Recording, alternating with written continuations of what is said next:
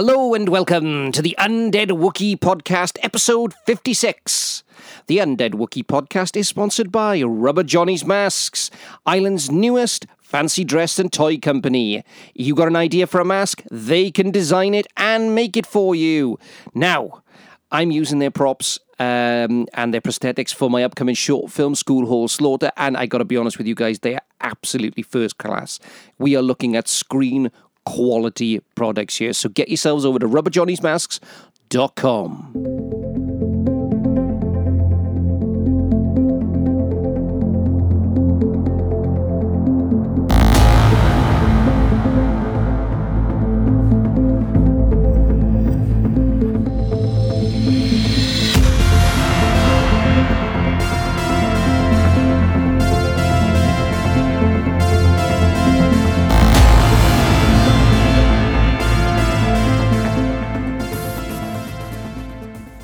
Hello and welcome back to the Undead Wookiee Podcast, episode 56, the Outpost Trilogy.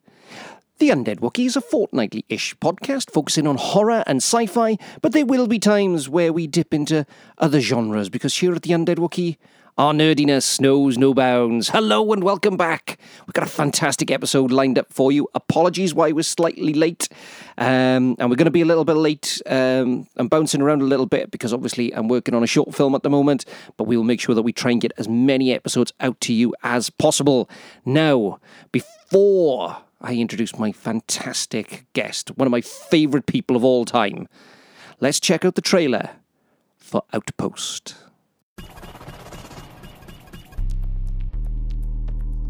Over 60 years ago, the war ended. But for 8 men... You've worked with mercenaries before. So what is real story, huh, Top? ...who unearthed the past. An equation that could potentially alter reality. A soldier that was invulnerable, unstoppable. The battle has just begun. Bring it on. They want soldiers. Let's give them soldiers. They just do what they were trained to do. They kill. They're gonna tear us to pieces here. Ray Stevenson, Outpost.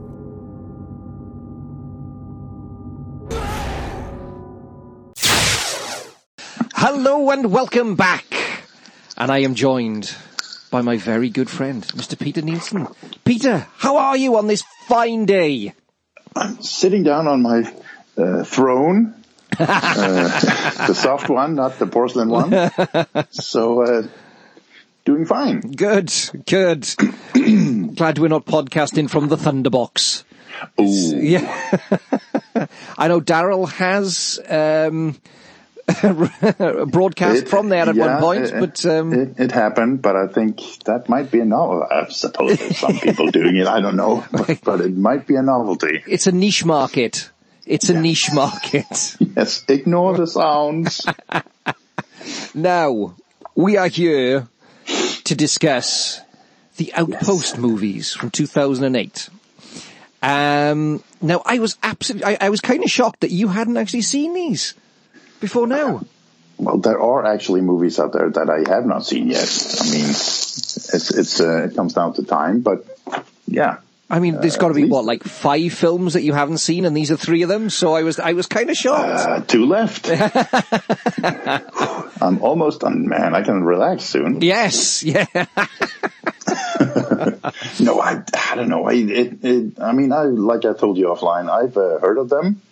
Yeah. At least the first one. Yes. And because Ray Stevenson was in it, but yes. Other than that, I don't know. It kind of, there's a lot of zombie movies that came out in around that time. Yes. And still, I suppose. Yeah. And you kind of get bogged down. I think there are so many. Yes, and I think the sort of the Nazi exploitation, if that's a proper word. That kind of genre it does get sort of quite used heavily to greater and lesser extent. And I mean, we discussed Shockwave before, and that's a brilliant example of the genre. Yep. And I think, there are some lesser ones. Zombie Lake. I think we've discussed that one Yeah, too. we've discussed that one too. And things like Frankenstein's Army came out round about the same time as this one. So it's a fairly Dead Snow. Dead Snow, yes. I do like those films. They are They're good. Yes, they are.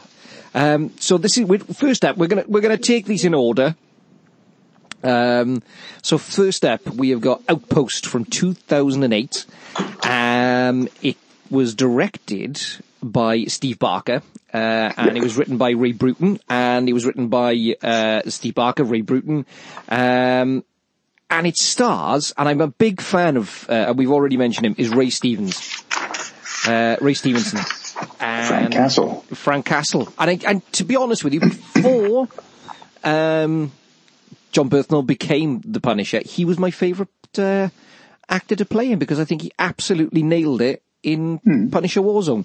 Even though it's not the greatest Punisher film, it does have moments. What is that? Is that the one with Dolph Lundgren? I do have a soft spot for the Dolph Lundgren one. Same here. It's a great, great film. It is. It's so underrated. Yeah, but I think Ray Stevenson captures the Punisher more so. Yeah, the violence. Yes. Because I mean, Frank Castle as the Punisher, he's not a nice man. No, he's not a well man, is he? No, that's a very good way of putting it. I think he's always sort of a little bit angry. A little bit angry about a few things.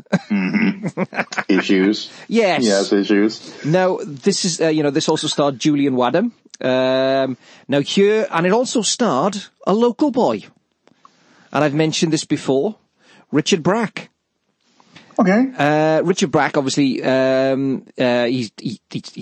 a very strong American accent now, but Richard Brake was born in Ystrad, which is about, 20 minutes away from here, 25 minutes from where I live. Did not know that. Yes. So, we'll claim him as one of our own. As you should. Yes. He gets to, join the legendary ranks of Welsh actors.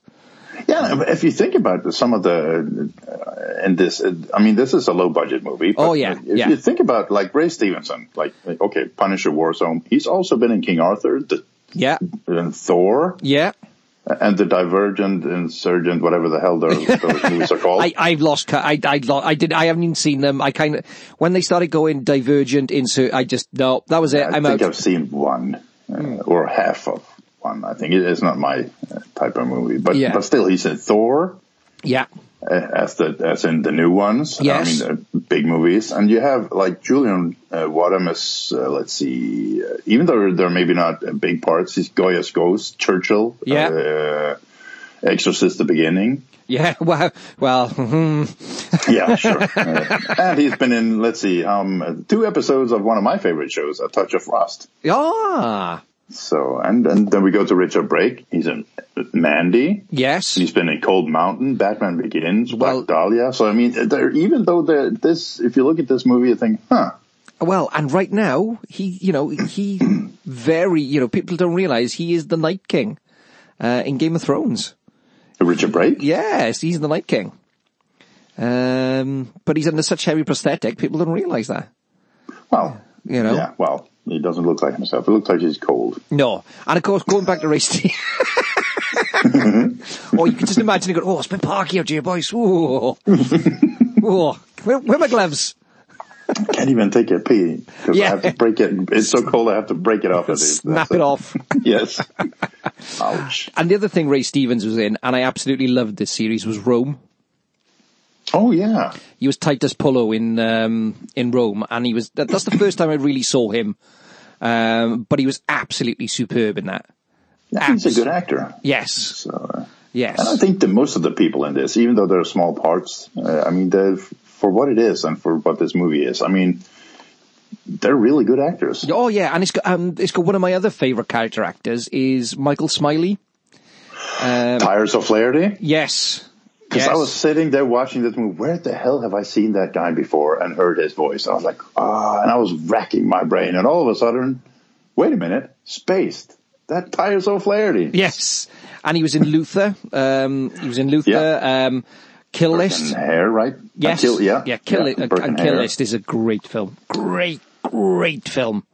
And he actually, as the character of Tires O'Flaherty, he has a small uncredited part in, and the name just, son of a bitch, Shaun of the Dead. Yes, I was about to say he pops up in Shaun of the Dead, yeah.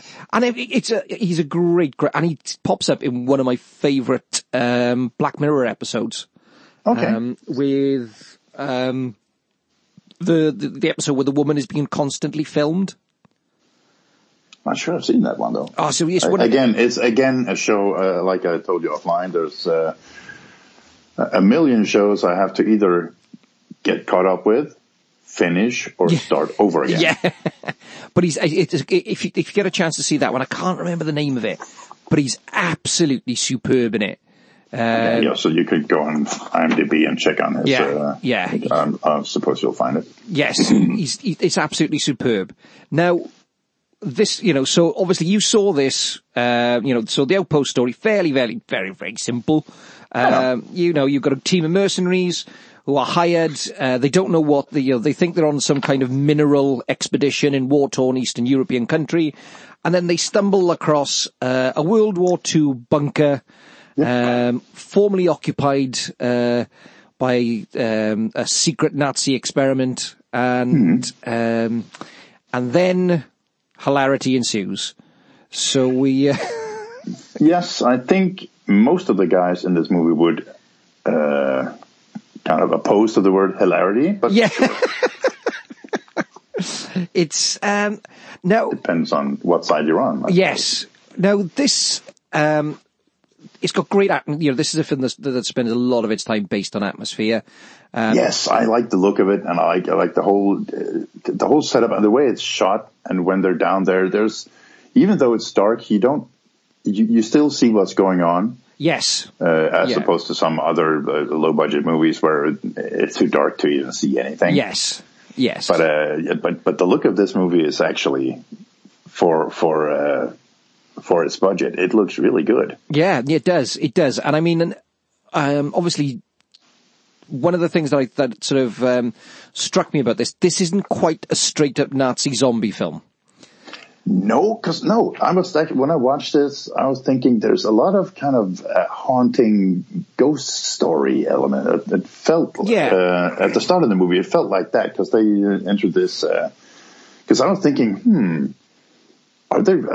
Because the way you kind of see these Nazi zombies, it was kind of like, are they just ghosts or are they really there? So I like that aspect of it. And I think this is more The Keep than sort of Shockwave. It's more The Keep than that, and like The Keep, I think the score to this is absolutely superb. Yep. The score is superb and really, really, really good. Really good. Not debating it. No. I mean, the look as well, the overall look of the sort of, the ghostly zombie Nazis is really good because even though you get kind of, you get glimpses of them, you still don't get that full out, the full sort of, you never catch a full on look at them. No, and I like that, the way they portray them in this one, and not like in if you say Dead Snow where you see them in broad daylight, but that fits that story. This doesn't, because you're supposed to wonder, is this just, part maybe in their head, part ghost story, so I like that. Yeah. Where you don't really know at the start of the movie, but then it does. Oopsie daisy, out come the bayonets. Yeah, and that's the thing, isn't it? When I wouldn't say it's excessively gory. Nope, it's not. However, it's very visceral. Yes, once you get to the death scenes, yes, even though you don't see too much, you still see just enough to make you ooh. Yes. Because it's apparently not enough to stab you once.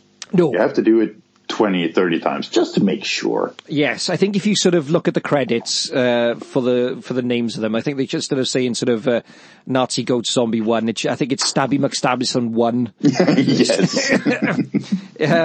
Willie Knife Wielder. And, yeah. Stuff like that. Yeah, and I mean, and we talked about the sort of look of the film, and it's got this sort of. And I mean, some people are a big fan of it, and I think it works quite nicely. And we talked about is that sort of like desaturized look to it, yes. sort of kind of monochrome, a little bit faded. Yeah, and it fits this movie perfectly. Yes, and it works really well because there are some films that people go, they use that, and it doesn't quite. No, they do it just for the effects. Yes. But it's like I said, this is just sort of, and I think the unique look the mercenaries have. And what's really interesting is you've got all these these mercenaries from different countries. Yes. So you've got a Russian, a Belgian, a Yugoslav, even the Germans. You've got an Irish, and with the exception of Richard Brake, all the other actors are British, playing very different, completely different sort of nationalities. Yeah, it's a Belgian peacekeeper. That was Cotter. Yes. Yeah. It was actually a Bond. And Guardians of the Galaxy. Holy shit, he was in Guardians of the Galaxy too. Damn it. Again, the actors. And I think that's something as well that's sort of... Legionnaire, yeah, there's all over the place. Yugoslavian, Russian, Belgian, French Foreign Legionnaire, United States Marine Corps, and then we have the Royal Marine. Yeah. So we have them from all over there. And I like that. And you get the different accents that work. Yes, and I mean, it's that sort of like, gives it the touch of the wild geese about it as well, doesn't it? Yes, I think it's a good film. Damn it, put it on the list. Damn it, to watch. Didn't enjoy the second one so much. Well, again, we can get into the whole sequel debate. So, and we will. But like, what I really, really enjoyed about this is, the sort of. None of the characters are heroes. No, because they're mercenaries. I mean, they are out on the edges of warfare. I mean, they do stuff for money. They don't have to be likable characters. You just know that when you hire them, they do their job. Yes. I mean, none of them. Even Ray Stevenson is not, though he's the leader. He's not really a nice man either. No, but none of them are outrightly dislikable. No. None of you, because sometimes I think when they do these kind of sort of men on a mission, sort of movies, some of the characters become outrightly dislikable. Yeah, and you cheer when the bad guys actually kill them. You don't in this, even though, I mean, they do. Even like you said, they are kind of despicable sometimes, but then they act like they're actual human beings. And you think, okay, so, and then he dies, and you think, damn it. Yeah. So, no, and they all have their personalities, and I suppose since they're old war, in quotation, heroes, they have their problems. Yeah. No, and I think just as the ideas come to mind when I go back to it now, they have their problems, and I think this is a way. I mean, these are people. I suppose I'm not a mercenary. I never will be a soldier for hire. But I suppose this is a way. That could be an interesting part-time job for you, Peter. Can you imagine putting that Peter Nielsen, soldier of fortune? It would make a good show. Do you know? Just the title of it. The title. I like that. And you see Peter screaming, "Oh no, get me out of here," just flailing my hands as I run across the field. I like that. Yeah.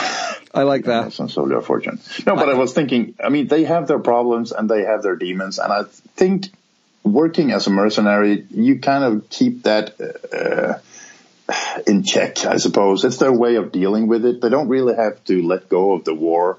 Yeah. They can kind of stay in that state of mind doing this kind of work. And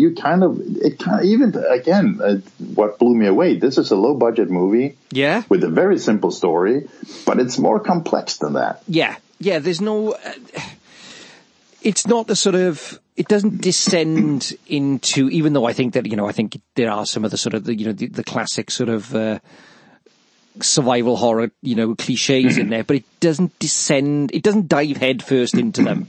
Nope. What's very interesting is the Black Soldier isn't the first one to be killed. No. No, they avoided that trope. They avoided that one, to be fair to them. But all the characters have clearly got a backstory. Oh yeah. They're fully realized characters. Oh yeah. Even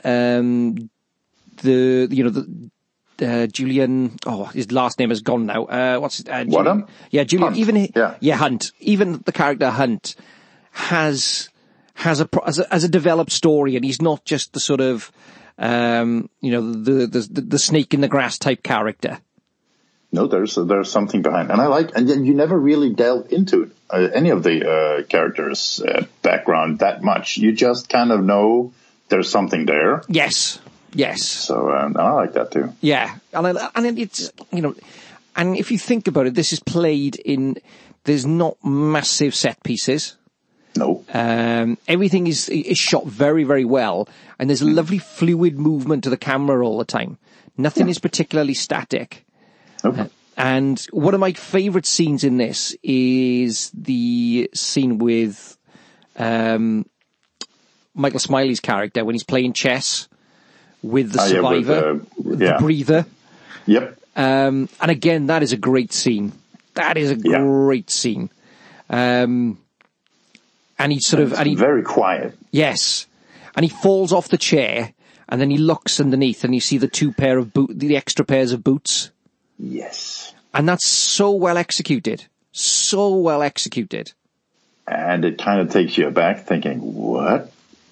You think, it plays into the ghost story aspect of it. Yes. And it's creepy. It is. And they take their time. Yes, they do. Nobody sort of, because I think sometimes people make the mistake of, diving straight into, the gore and everything else. But it takes its time. Yeah. Yeah, and that scene kind of plays. Have you seen the movie that came out? I'm not really sure. It's been a while. Called Messengers, where a family moves out to the country house and it's haunted. No, I haven't. Is it on? It's on Netflix. It might be. I'm not sure. I think. Kristen. What is her name? Scott Thomas. No. I suppose you could look it up though. But there's a scene in that one, as I'm looking, where she is making the bed. Yeah. And she's kind of shaking the sheets, and as it's rising up, there's an apparition standing on the bed. But you only see kind of the legs, and when she's shaking it, you see kind of the legs, and then the sheet fall down and it disappears. But, oh, man. Kristen Stewart. Yes, exactly. Yes. Messengers. Yes. Yep. I haven't seen that one. However, it has been on my really good movie. My Amazon Prime watch list for about a year now. So there are some fairly intense scenes in it. It's pretty good. But that's something that sort of that works quite nicely, because I think sometimes you get sort of numb to it, don't you? Where everybody is just there to be fodder, and hacked up and chopped to bits, and sort of, and you kind of go, oh well, he's talking about his family, so he's dead. Mm-hmm. He's just had a baby, he's definitely dead. Yeah, it's that sort of. But never mention family. No. If you're ever on a battlefield, never talk about sort of can't wait to get home to see your girl, or the fact that you've got a baby due. Yeah, and if you say, "Oh, I'm going home, and my girlfriend just had a baby, and when I get home, we're gonna get married." Yeah, that's it. Just here's a shovel. Just bury yourself. Now, when the killing does actually start, there are some very, very impressive kills in this. Mm-hmm. The scene where the one soldier gets the bullet hammered into his eye. Ow. Yes. And Cotter's death with the pickaxe. Yes. Is mightily impressive. And painful. Yes. It is. And yet again, it's not overplayed. No, it's not at all. It's not at all. Because it makes, pun intended, it does make its point. Yes, yeah. Yeah, thank you. I'm here all week. Try the veal. Yes, but it's sort of But like we said, we don't get massive amounts of exposition dumps in this. No. We get just enough from sort of Hunt's character. Yeah. As the exposition fairy in the film, I suppose. Okay. But nobody sort of, I don't know, you don't get somebody pop up and then you get the full history of it. We get these great little, the great video, the film footage of... from the, they find where they see some of, not that you actually would get much out of that footage if you didn't know what maybe Hunt does, yes. Wadham's character. Yeah. But it's chilling. It is chilling, particularly given how Disney-esque the animation sequence is. Yes, yeah. The Uberman, it's a little bit Disney-esque. Yeah. Yeah, not that I'm saying that, good old Uncle Walt had any links at all. No. That's another podcast. Moving on. Nothing to see. Nothing to see here. Move along. Pete, why is suddenly my phone clicking and I can hear somebody else having a conversation on the other end? Moving on. Nothing to see or hear. No. Then you hear a faint German accent. The pizza van that's been parked outside my house for the last month is now a flower van. Yeah, I haven't received any pizza or flowers. Why is that helicopter hovering? Yeah. In silent mode. Now, this... No, but you get, and I mean, from that footage they're watching, that and those soldiers kind of like Sieg Heil, and then they get shot in the forehead, and they just dump them in a room, and you never... I mean, what is good about this, and we'll get into the backstory, kind of, it will be fun to go back to this after watching the second one. Yes. So, I mean, you've done that, but I haven't yet. But you kind of, from this one, you get enough to think, what the hell is going on? And you still kind of understand. Yeah. And it's the unexplained, isn't it? It's a little bit of a mystery. Yeah, and you get the sort of, the fact that, and we are into spoilers, because, I mean, this was released in 2008. So, if you haven't seen it, you're a bit late to the game. So, pause. So just turn off now. And then come back. Come back. Yeah, and you get the character who they discover is still alive, and he turns out to be the sort of the commandant, kind of scar-faced SS. Yeah, Götz, German SS, which officer. Is, and again, the look of that character is because in this he's just you don't know what the hell he is. Yeah, and there's something not right. Instantly, Yes. Instantly, That you know. But then he just sits there. He doesn't answer. He doesn't, nothing. You just know there's something about him. Yeah. Something has either happened to him or, because in this one you don't know. No. At all. No, not until the end. Not until, No. But, and I mean, the scene where Ray Stevens sort of points the gun at him and says, give me a reason. And then his eyes just move. And you think, this is not going to end well. In hindsight, it doesn't. No, not at all. Not at all. They're little, but again, what blew me away with this, they do so much with so little. I mean, you just need the eyes to move. Yes. Nothing else. And it's kind of, that's kind of when you find out there's something more to this character. Not Ray Stevenson's, but the breather, the SS officer. Even though you don't know he is an SS officer at this point. But you just, there's something, you kind of look at him and say, okay, there's more to this than just a survivor. Yeah, and you sort of, it's a good example in economy filmmaking, but also in economy of movement, that he doesn't actually have to do an awful lot to be quite scary. No. And that works so well for this film because, there's, this work, I think Outpost works at its best where they are playing on the ghost-like elements of it. Yes, agreed. And it plays, you could look at this as sort of like a zombie survival horror film. You could look at this as a haunted house film. You could look at it as a bit of an action film. It's a mishmash of genres in here, but I think it does work when it's working at its best. It is that sort of, like it was already said, like the Keep. Yeah. I think that works when it's at its best, when it is that ghostly feeling. Yeah, a bit of a mystery thrown in. Yes. So, yes. I like that. Now, obviously, the first time you saw this, what were the standout moments for you? I think it's like when they first go down into the bunker and they kind of start getting things set up. Yeah. And all of a sudden the damn music starts and he can't shut it up. But I think it's more the mystery of it when they're first down there and they're kind of looking around. Yeah. Because you have that eerie feeling, haunted house, what the hell is going on? And then all of a sudden someone says, we have a breather. Yeah.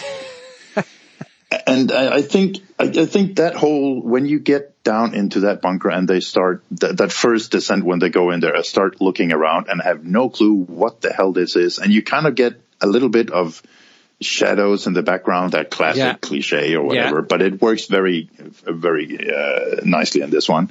So I think that's one of the standout points when they first enter down there and you kind of have no idea or clue as to what the hell they're getting into. Yeah.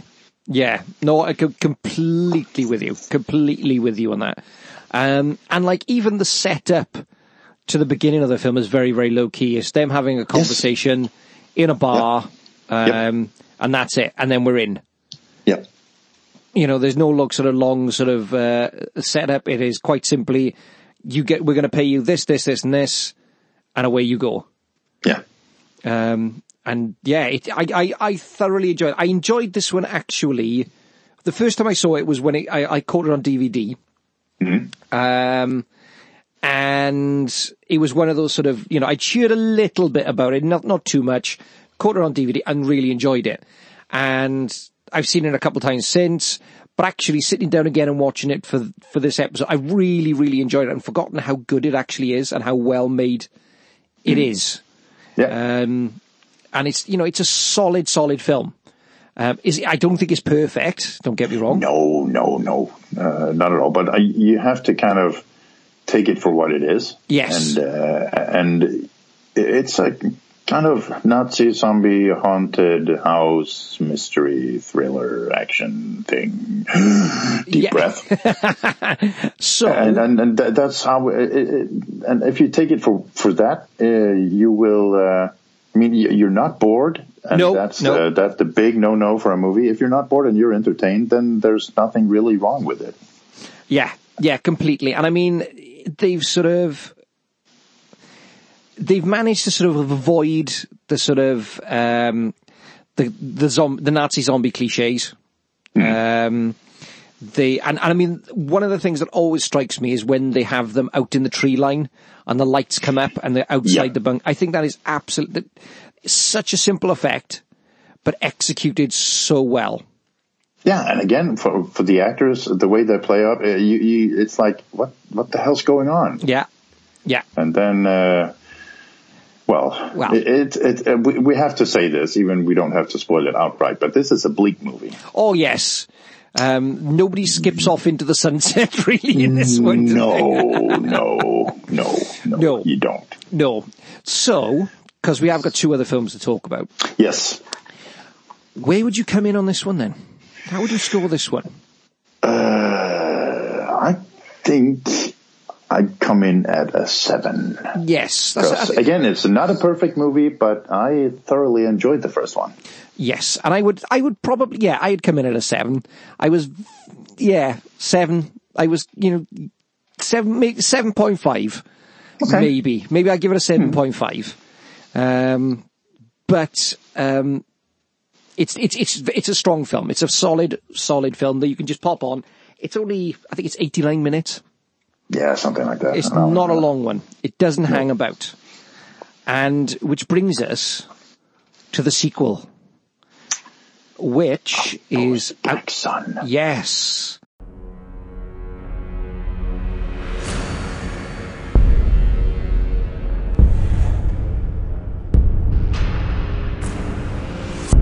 Look at you, a child playing detective.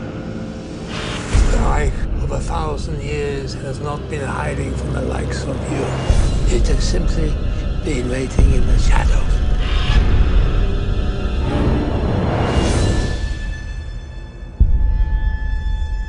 You're here looking for Klausener, huh?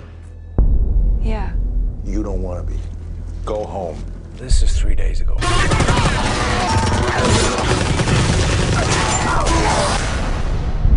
How did Klausner do this? The machine. With this on your side, you got the perfect army. Shoot them, see if they care. Where are they going? Everywhere. That's their deal, right? The Reich of 1,000 years.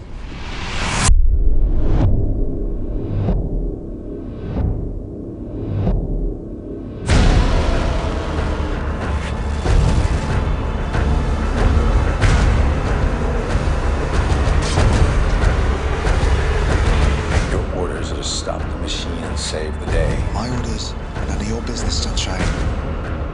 You run now, you may as well keep running, because they're not going to stop.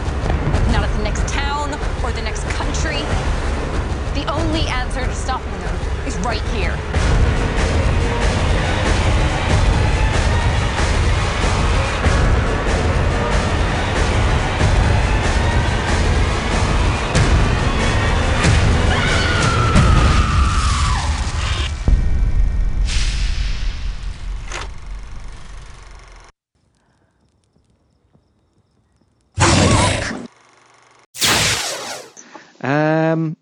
Now, I was really looking forward to this one. This one came out in 2012. Steve Barker returns to direct. It was written by Steve Barker and Ray Brunton.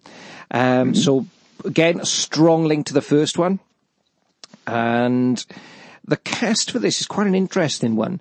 You've got Catherine Steadman, Richard Coyle, Ali Craig, Nick Nevern, Daniel Katagiran, Gary MacDonald, Johnny Mears, and again, Julian Wadham pops up in this one. And then you've got Michael Byrne. Johnny Mears, yeah. Yes, yeah. Great character. Not like he's been in some big movies at all. No. Great. He's said with a grin on his face.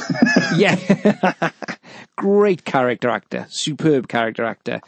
Martin Bell. Colin Russell. Colin Russell is a superb British character actor. And he plays Marius. He plays like the old guy, like the sort of old guy in the village. Yes, yeah. And I mean, exactly. I loved him in, what's the Stephen Dorff South African boxing film? Is The Power one? It might be, I'm drawing a blank here. I think it's with Morgan Freeman. Yeah, and I don't know the title of it in my head right off. I think it's The Power of One. Hang on. Stephen... He's very, very young in it. Dorff. Oh, if only... Filmography, yeah. Working... So this was... when Stephen Dorff was young, so we have to go way back. Oh, wow. I'm sure... Yes, Power One, 1992. Okay, so I was down in the 80s. Okay. 1992. Yes, there. And he plays like a Afrikaans prison destruction prowess. Okay. Prison warder, and he's such a bastard in it. He is such a bastard, but he's absolutely superb in it. So, you know, again, it's got a great cast. And of course, in this one, we get another great character actor, Philip Roche, who generally plays like executioners and judges, and he's got this great sort of Victorian creepy face. And he plays in this. He plays one of the guy who sort of sets it all up so that they can buy the parts and things. He plays Harper. Oh no, not Harper. Yes. Yeah, not Harper. Sorry, David Gant. Sorry, he's as Kleisner. They both. David Gant. Yes, Kleisner. Yeah, he was in Braveheart. Oh yeah. Victor Victoria. Actually, yes. Yeah. That we covered last December. It's a great film. And Michael Byrne was in Braveheart too. Yeah. Yes, he was. Yeah, he was. Yeah. Yeah, he was really creepy in Braveheart. Mm-hmm. Really creepy in Braveheart. Mm-hmm. Now this one obviously follows on from the first one, but sort of. It takes place not too long after the first, actually. Yeah, and what we're in a situation is where we get a Nazi hunter teams up with a engineer.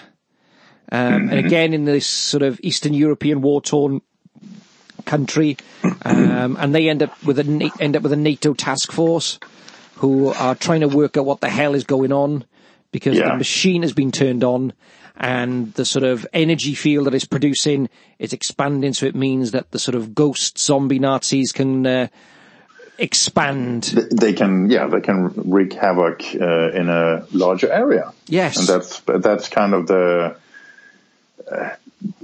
plot point. It's supposed to expand so they can the Fourth Reich can come about. Yes, or somebody I can't remember which journalist, somebody said when they're in a review of it described it as Apocalypse Hitler.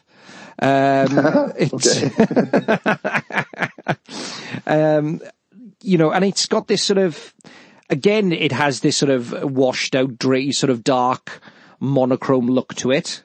Yeah.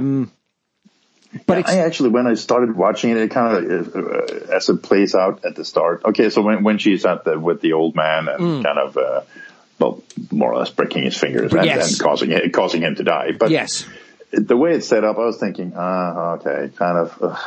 classic sequel, nothing really, and then it kind of grows on you. It does, and it took a bit of a kick in this one when it came out.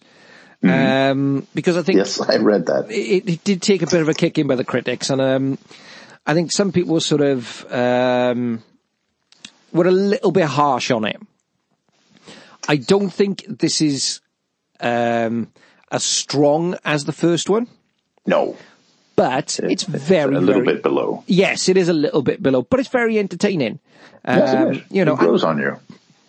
You know, and it sort of expands the universe a little bit more. We get introduced to some new characters. And it's tie back to the first one, which I kind of like. Yes, yeah. You know, we got a nice little setup with a signet ring. We got a bit of Chekhov's gun going on there. Mm-hmm. You know, and you kind of can piece a little bit together as to who maybe the people were who set up Hunt in the first movie. Yes. Because he never says outright who hired him. Yes. Just that they have a lot of power and money behind them. Yeah, yeah.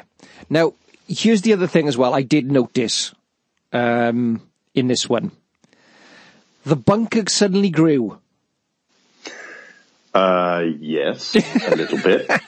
Now, given everything that was going on in the first one, you'd think they might have noticed that the bunker is bigger than they originally thought. Yeah, either that or they were busy. But I mean, there were some down parts in the first one where they could have kind of went to look a little bit further. I wonder where that ladder leads. Oh, look, there's a whole new corridor. Maybe we should check that. No, we'll leave that for the sequel. Yes.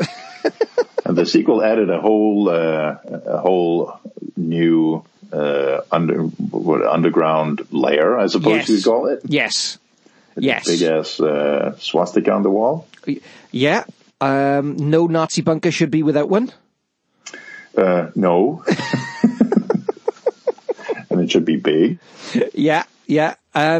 But what's interesting about this, they do bring the idea of this EMP, where they set off an EMP explosion, which sort of renders the ghost zombie Nazis, soldiers, vulnerable.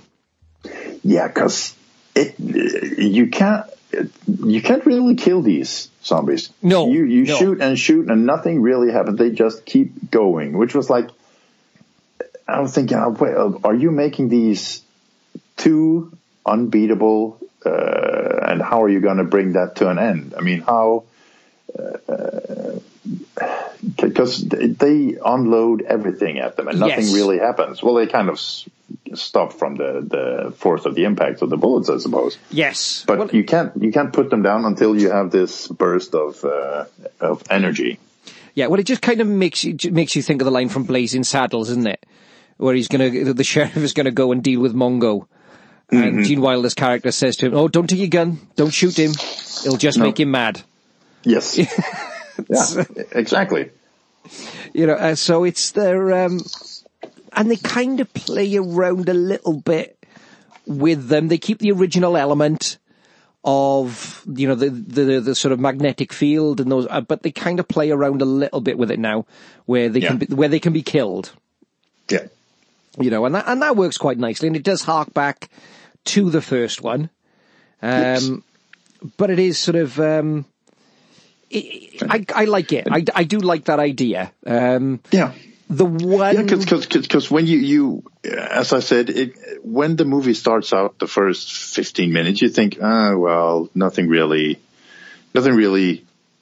happens. She walks around there, they're in the house, they're talking a lot, and you kind of feel like, okay, so I was thinking that anyway, like, okay, so maybe the budget kind of went down a few notches from the first one, and this is how they play it out because they don't really have any money. And wait a minute, then something, you kind of turn it up a notch, and that's what I mean. It grew on you because at first you think, okay, low budget sequel. Yeah. Okay, sure. Okay, I'll see where this leads, and then you see that they do.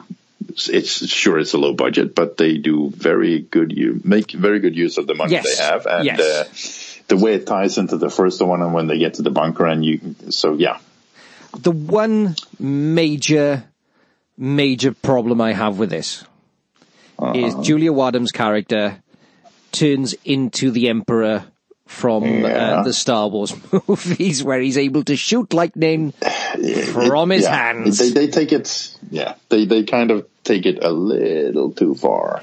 And you just go, that bit I could have done without. Yes. And there's a few other moments as well in this. And I mean, we are into spoiler territory, so the fact that you get the double cross in this, where you kind of go, did he really need that? No, but it kind of, okay, we're into spoilers anyway. Yeah. The very, very end of it, I really enjoyed that. And I was very much, because I hadn't seen these before, and I never really read anything about them before watching them, because I wanted to go in blindly. So I thought the end of this, this sets up another one really nicely. Yes. And we'll get into that. But the way when she calls him at the end, and she kind of, and he's okay. So let's get into this. Richard Coyle Wallace, who's been, I don't know what are they? Are they?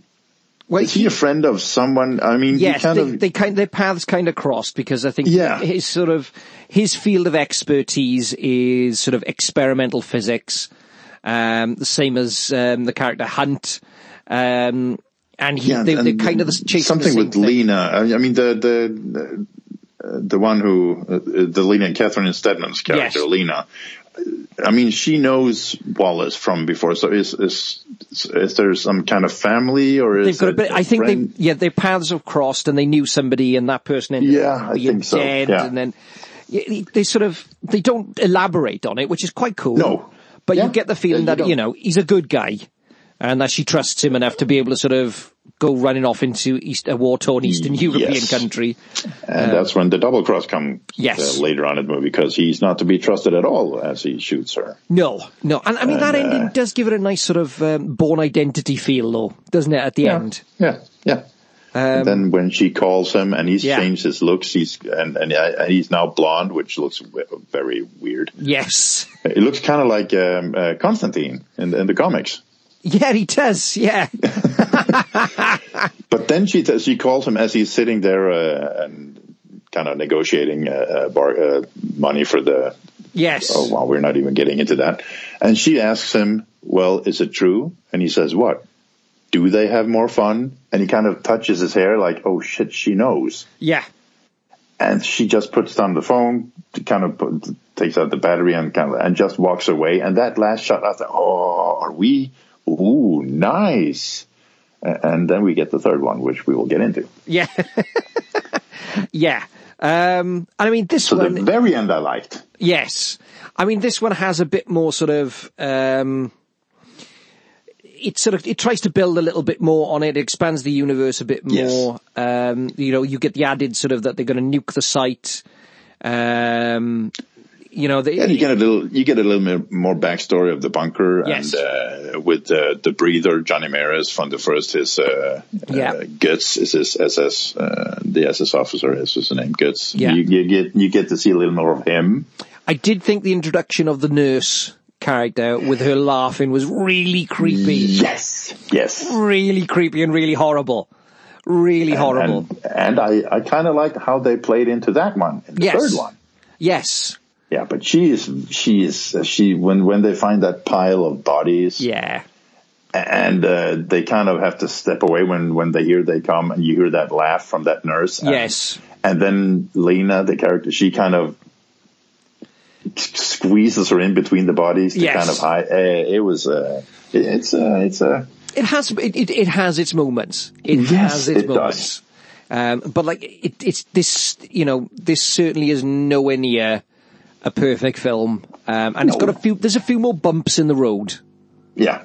And a little bit of like retconning going on, but still it's entertaining. Yes, it is. Still you watch. And there's enough to kind of keep you, and it ties into the first one nicely. And you have that, they both have that kind of same look. Yes. You get a lot more zombie action, or Nazi zombie action in this one, because there's a lot of them. There's a lot of action, and there's blood, and it's a lot more gory than the first one. Yes, it is. It is much gorier. There is a lot more in that. But again, it's kind of a natural progression of the two movies. Yeah, and I mean, it's the thing with any kind of sequel, isn't it? It goes big. It goes bigger. Yes, you get more. You get more gore for your dollar in this one. Yes, but I think they sort of retcon the storyline a little bit and change a few other elements around. You do get a bit more backstory, particularly at the beginning, where you see Klausner working for the Russians. Which is quite interesting, which kind of is an interesting take on the third one as well. Mm-hmm. That they kind of forgot. That, they sort of, Klausner works for the Russians, and then the third one is to do with the Russians. So, the water gets a bit muddy from this one on, doesn't it? Yeah, I mean, they all tie in together, all three movies, but I think they do it better between the first and second one. Yes. So, where would you come in on this one? I kind of went down just one peg, so I'll give this one a 6. Yeah. Because it starts off a little bit slow, but then you kind of get into, familiar territory, and you kind of get to see where it all, and when they go back to the bunker and all that. So It's like you said, it's far from a perfect movie, but it's entertaining. Yes. Even though you get that the Emperor at the end of it, but I still think it's entertaining. I'll take it down a notch, so I'll give this one a 6. Yeah, and do you know what? I would join you on that one because I think it's a 6. Okay. It's a 6. It's definitely a 6. Now, this leads us to the third one. Rise of the Spetsnaz. Yes.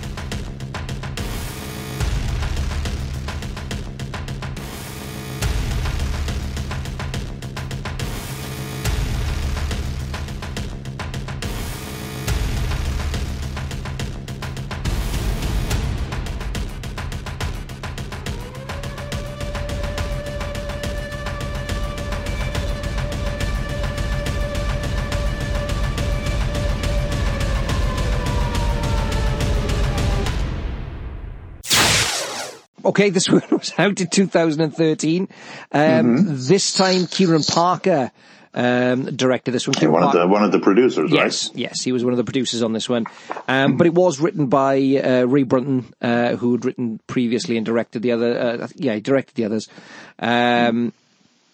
But again, we got an interesting cast here. We got Brian Larkin.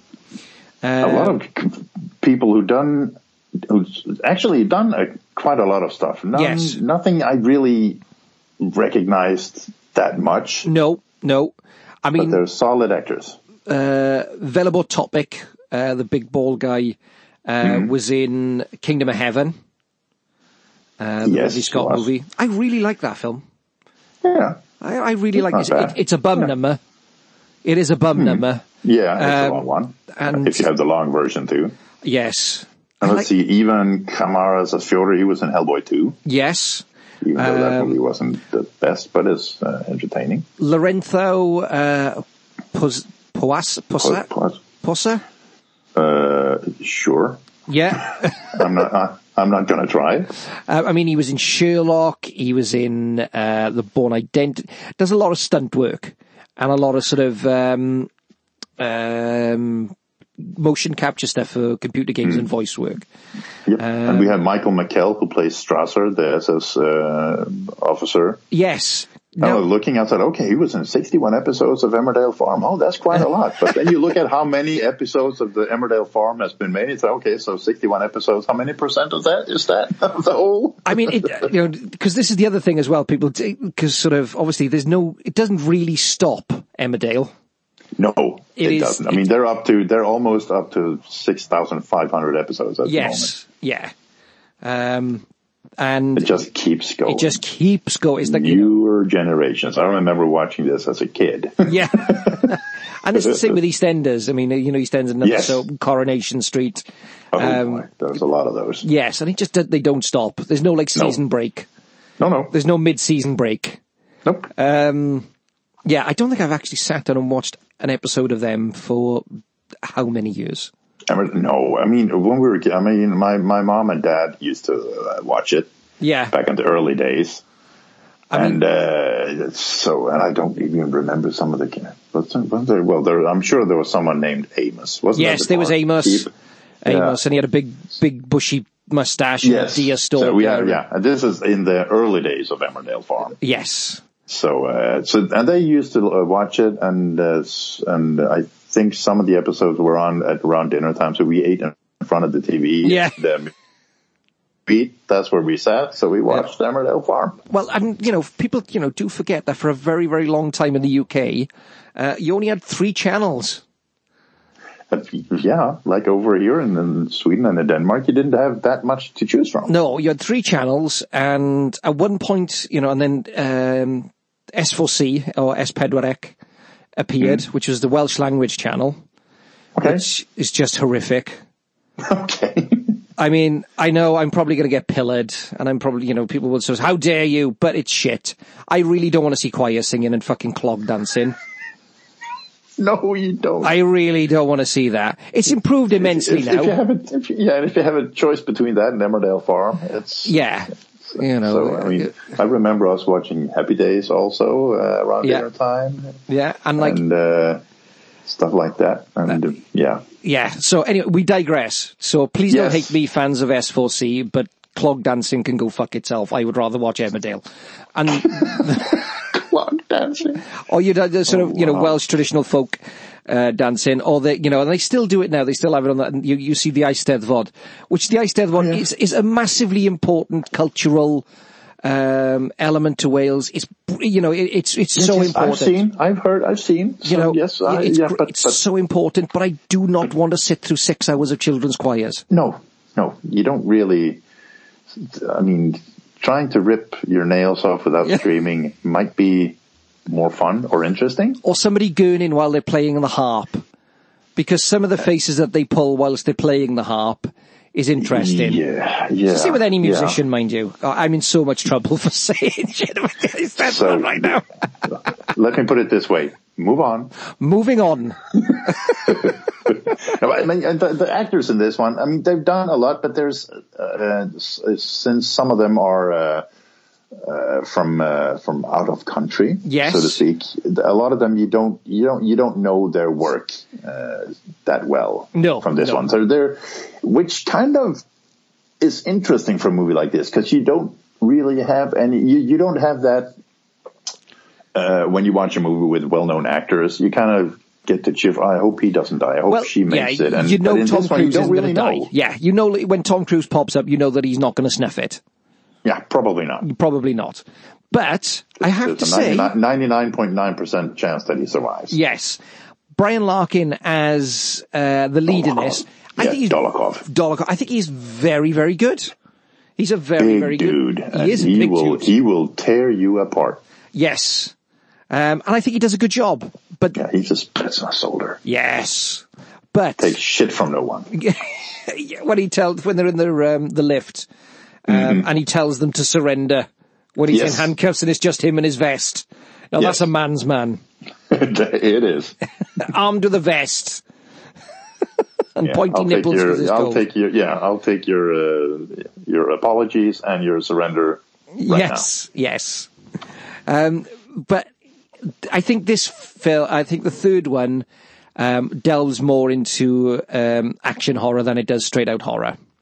Yeah, we may say this is the prequel. This takes place actually during World War II. Yes. So as opposed to the first ones who are in present day, I suppose. Yeah, more and or less. Essentially the story, like I said, basically you've got a group of Russian, or the Red Guard. They're not quite. How do you say? Is it Spetsnaz?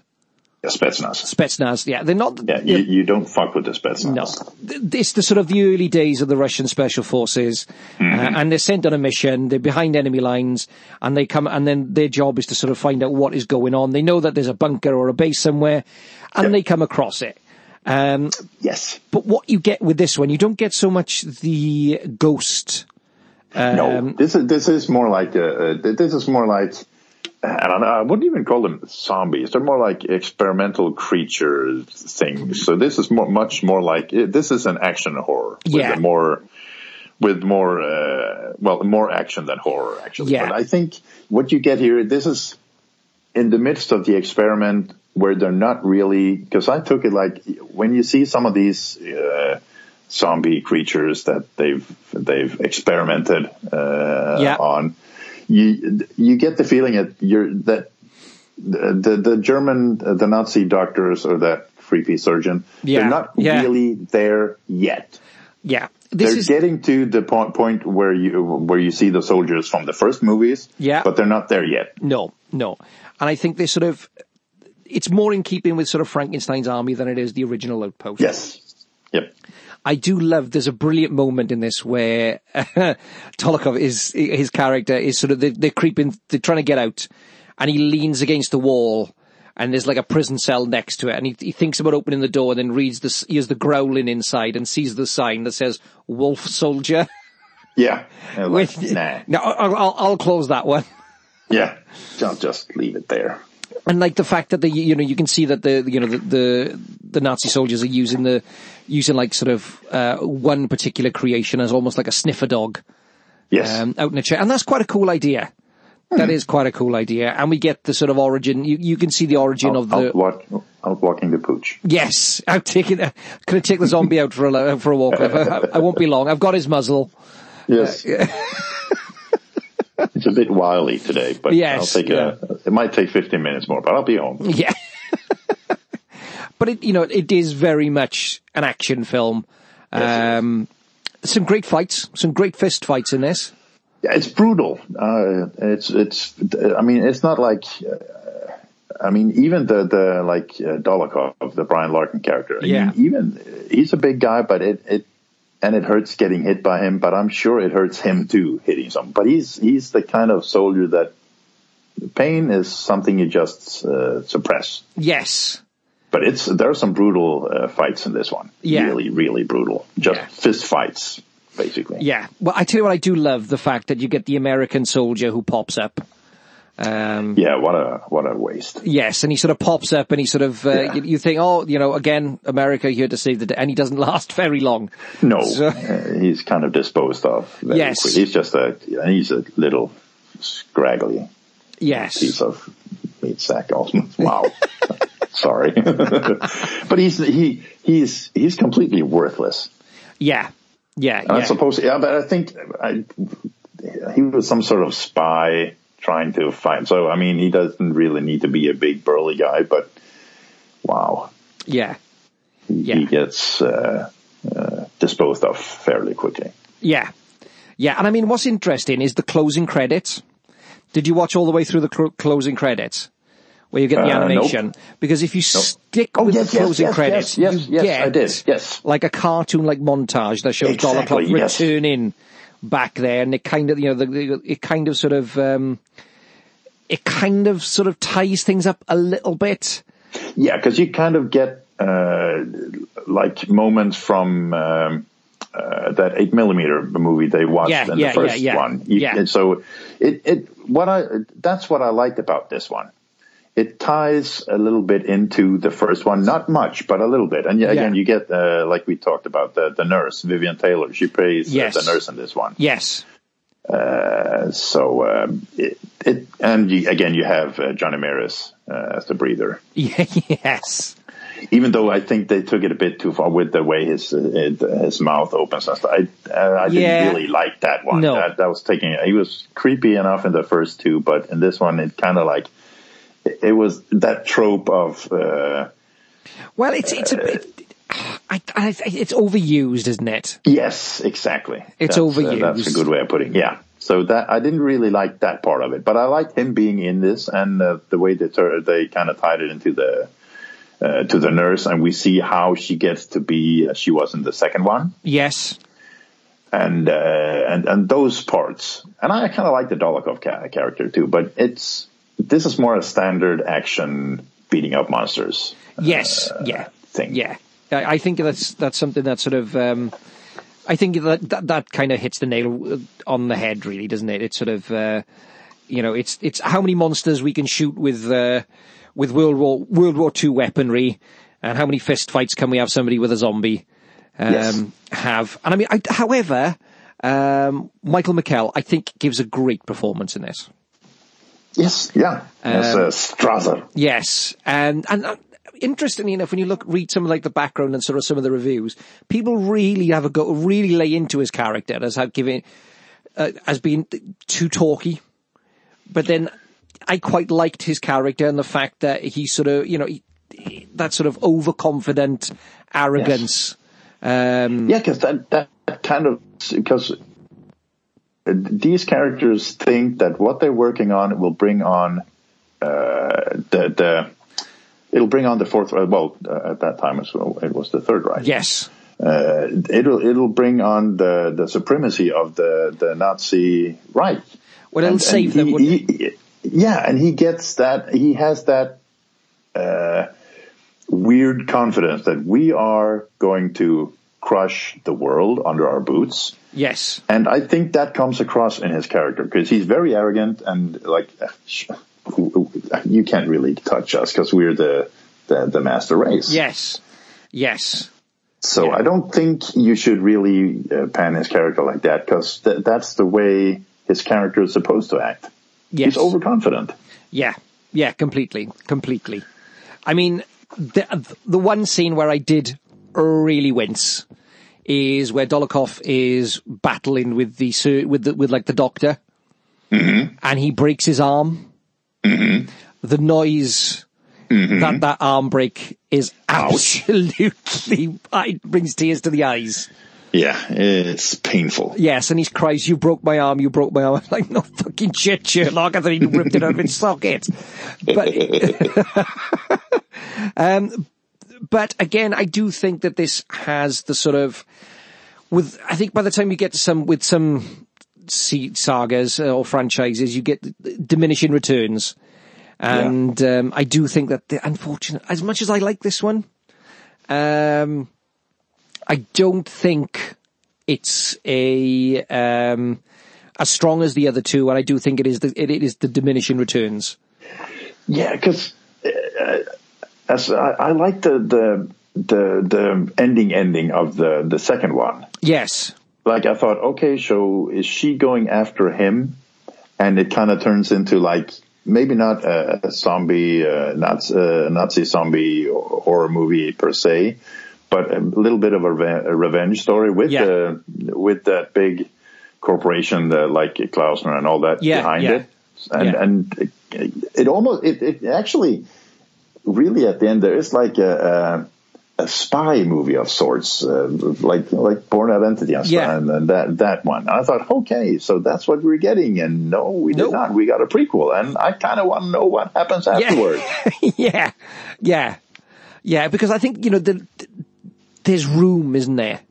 There's room for at least one more movie. Yes, and I don't think we're going to get one. Nope. I was kind of looking into it and seeing if we'll at least see her getting him back a little bit. Yes. But unfortunately, I think the rise of the Spetsnaz killed the franchise dead in the water. Yeah, Dolokhov beat that to the ground. Now, again, like I said, the critics were fairly... they were none too happy about this, I think. Fairly unpleasant about this one. And there's a great... Dread Central absolutely panned it. Yeah. Absolutely panned it. Called it the Outpost franchise is beginning to lose steam by falling into a dull state of Nazi zombie-filled redundancy. Which I thought, ooh, anytime anybody uses the word redundancy within what you're talking about. Yeah, but this one, you kind of, the first one could stand as a lone movie. Yes. Even with the ending. Yes. Because it's a cool ending, even though it's bleak and it's like, oh, wow. Yeah. But the second one kind of have to, even though it could, I suppose, stand on its own, but I don't think the second one works if you've seen the first one. Yes. Yeah. This one, Rise of the Spetsnaz, is also fine as a standalone movie. Yeah, I think you're right there. Because you don't really have to have the first ones. Even though it's nice, you kind of... it harkens back a little bit to them, or maybe not harkens back because this is a prequel, so it harkens forward. Yeah.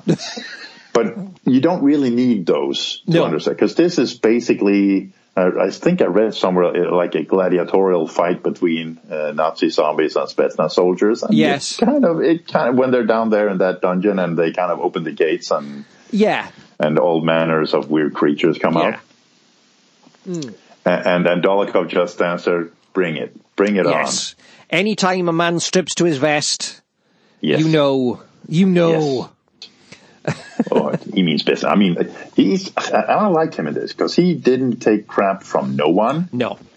And he was determined to get out of that bunker, even though if he had to kind of claw his way through concrete and steel. Yes. And he, sure enough, he got out. Oh, he did. He certainly did. And then that dog creature, weird, redneck-looking, teethless, ran at him, and he beat the shit out of him and brought him with him. Yeah, he did. The fact he picked him up and slung him over his shoulder, I thought, hang on, he might wake up at some point.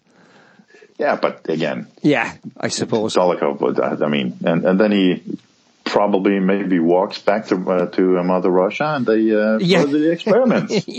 Now, I suppose. What amazed me about this, this was filmed in Yorkshire. Yes, I think I read something about that. It was filmed in Ripon in Yorkshire, and then the interiors were shot in Scotland, which is amazing, which is absolutely fantastic. You know, I mean, so we've got sort of Yorkshire, you know, standing in for war-torn Europe. It's...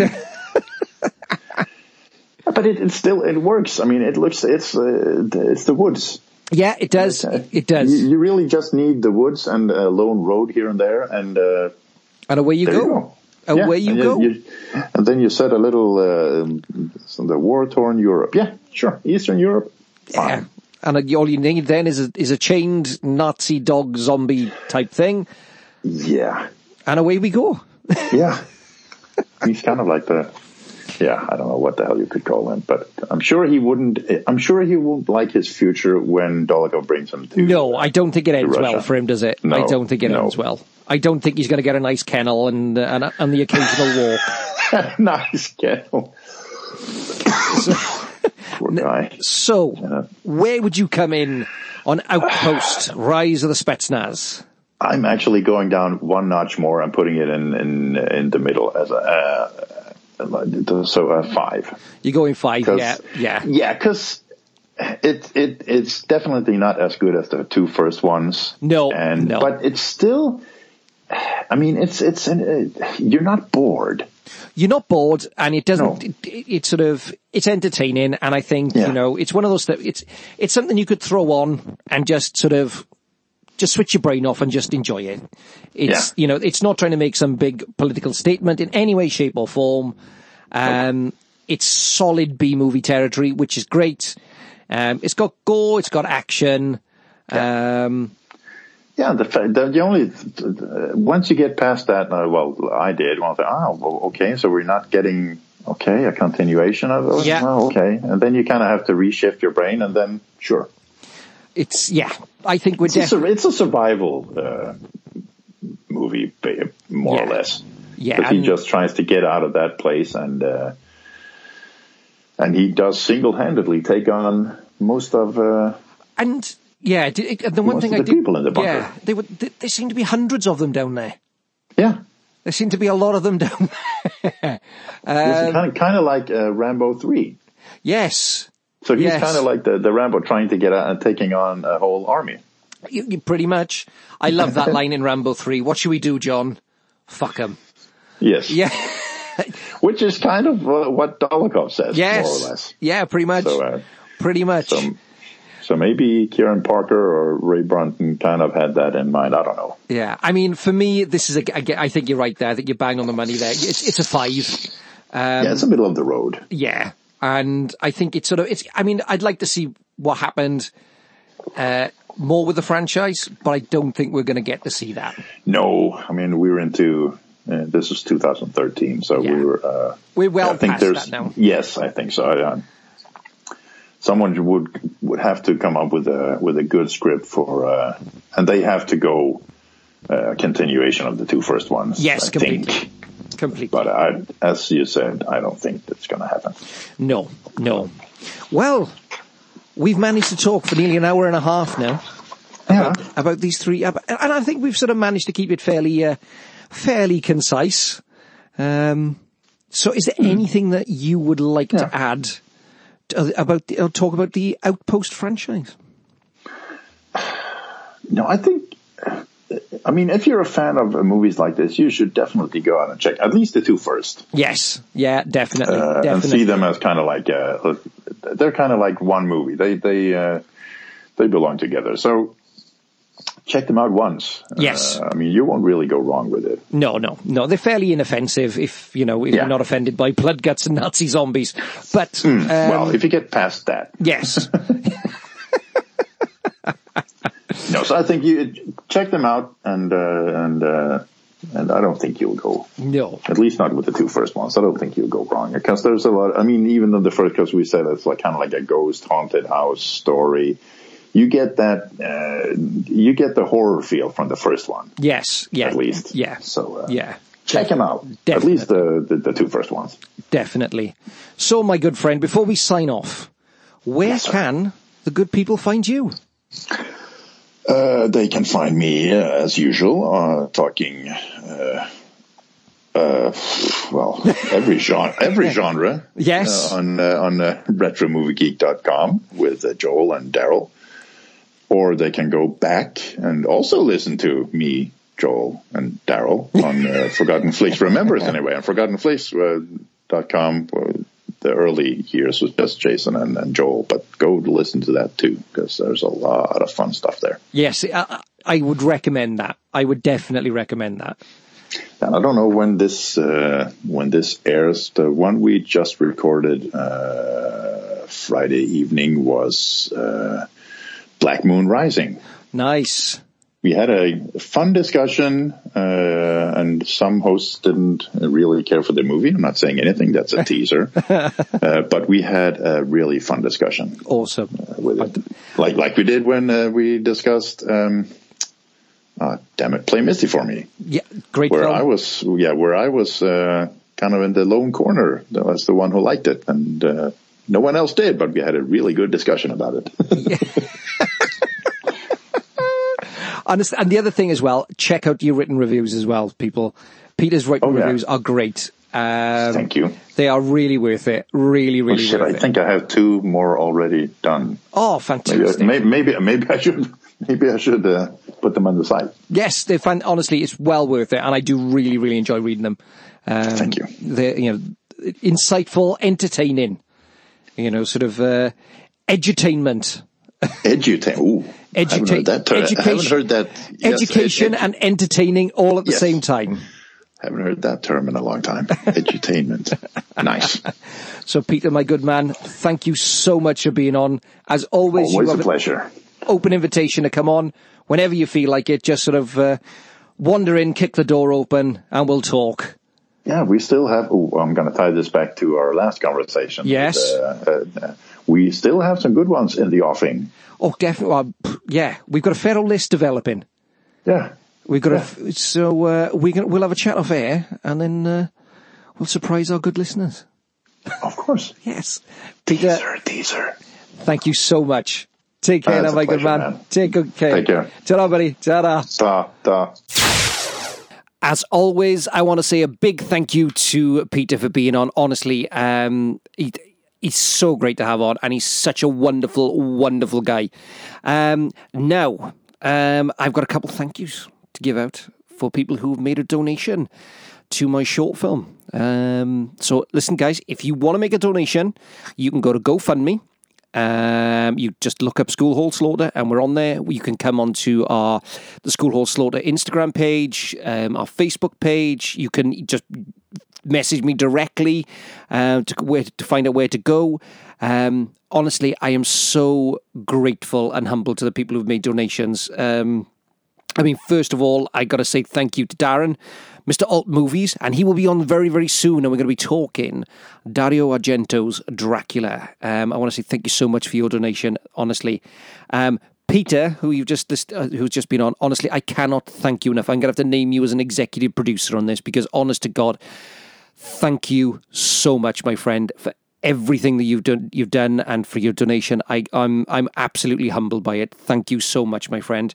Gilman Joel Robertson, that's it, the man from Retro Movie Geek. Joe Robertson, thank you so much for your donation. Honestly, I really appreciate it. Thank you so much. Leighton, my brother from another mother, he's dropped me, he's thrown me a few quid. Elizabeth Bassett, Wayne, who is Lizzie's husband, is also doing the soundtrack, the score for my film, and it's just such synthwave goodness. Honestly, if you like 80s synthwave type music, it's got a John Carpenter feel to it. It's Fabio Frizzy feel. It's wonderful, honestly. So, Elizabeth, thank you very much for your donation. Wendy Brown, thank you. Thank you very much. Really, really appreciate it. Ian Bradshaw, thank you, my brother. I appreciate it. And Peter Germany, thank you, my man. Love your support. Thank you so much.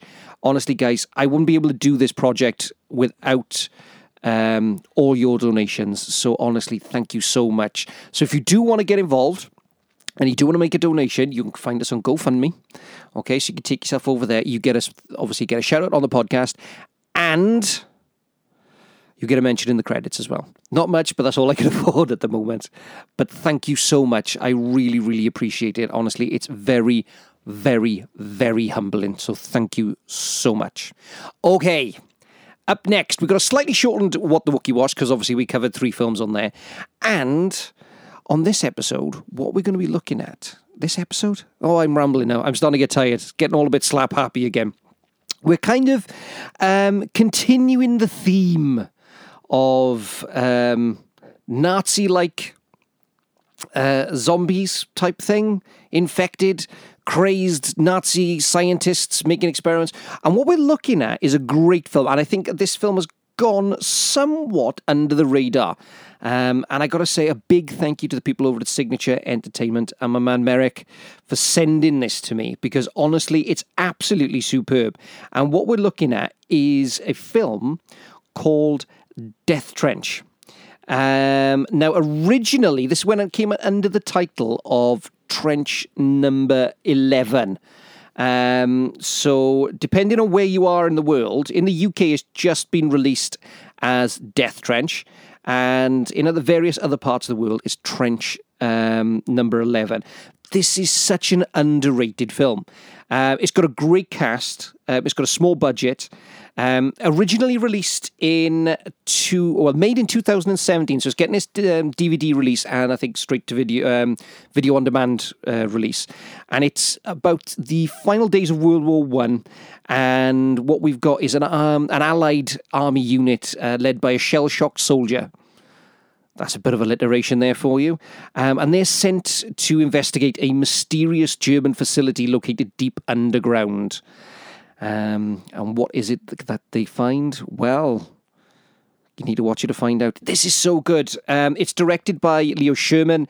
It was written by Matt Buey and Leo Sherman. The film stars Rossif Sutherland. Now, I think he is the son of Donald Sutherland, but somebody look that up and correct me if I'm wrong. But I think he's the son of Sutherland, so Donald Sutherland, of course, the brother of Kiefer.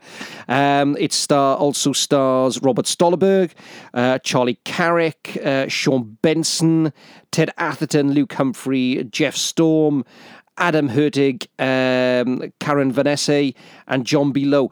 Honestly, guys, this is a really, really good film. It's full of atmosphere. It's got great... it makes absolutely fantastic use of its World War I setting. The mise-en-scene for this entire film is first class. I cannot... Honestly, some people have been fairly unkind, I think, on IMDb, and have given it... Ignore it, just completely and utterly ignore it. It's a great film. It's got the sort of men on a mission feel to it. If you enjoyed Overlord, you'll enjoy this one. Of course, it's slightly low budget, but that adds to it, and it gives this sense of creativity to it, which I'm thoroughly impressed. And I got to say, Rossif Sutherland's performance in this is absolutely superb, as well as Charlie Carrick. I think his performance is great as well. It's a very strong cast. It's a great ensemble piece, and I got to be honest, I would give this an 8 out of 10. You can find it HMV. I think you can also find it in Tesco, as there are other superstores out there, but or on video on demand. Honestly, this is one that is definitely worth a look. So thank you, my good man Merrick, for sending it to me, and also to Signature Entertainment. I really appreciate it. Now, we also ran a little online competition for this one, and our winners were... And I got to say thank you so much for your regramming, your tweeting, honestly, really appreciate it. The winners were selected at random by the ever-lovely Lulu Lloyd-Green of Luna Blue Magical Gifts fame. A lot of plugs in this one. Episode. Sorry, guys, but I'm contractually obliged to any time I mention my wife that I have to mention her shop. So our winners of our DVD competition were Shanna Batty and Paul Daunt. So thank you, guys. Really appreciate it. Thank you for your retweet, your Instagramming, everything else. That also brings us to where you can find us. You can find us on Facebook, on Instagram, on Twitter, and you can also find the short film School Hall Slaughter on Facebook and on Instagram. And the trailer is also out as well, so you can go and check that out. And that, ladies and gentlemen, brings us to the end of another episode. I promise you guys I'm going to do my very best, because we've got some great episodes coming up to try and get them out to you as quickly as I possibly can. But you've got to bear with me a little bit. So thank you so much. Honestly, guys, everybody who interacts online with me, I'm so humbled by all your feedback. I genuinely appreciate it. I love it when you tweet, when we get messages on the Facebook page, particularly, on Instagram as well. Don't be shy. Come and follow. Honestly, if you've got something to say, or you'd like us to cover a particular film, check it on there. I really appreciate it. Got some great episodes coming up. Like I said, we've got a Dario Argento's Dracula episode coming up, which will be very interesting. We've got The Matrix, which I'm covering with my brother from another mother, Mr. Leighton Winston. I got an interview coming up with Colin Bressler, our friend from across the pond, and talking about his latest film, Domestic Hell. Really exciting times. So, that's all that's left for me to say. In the immortal words of Count Duckula. Good night out there, whatever you are.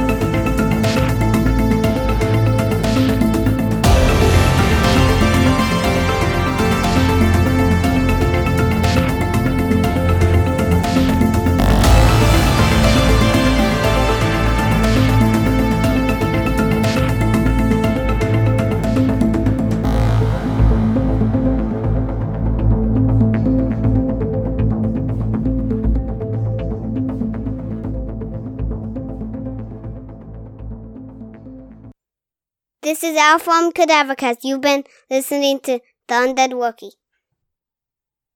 The back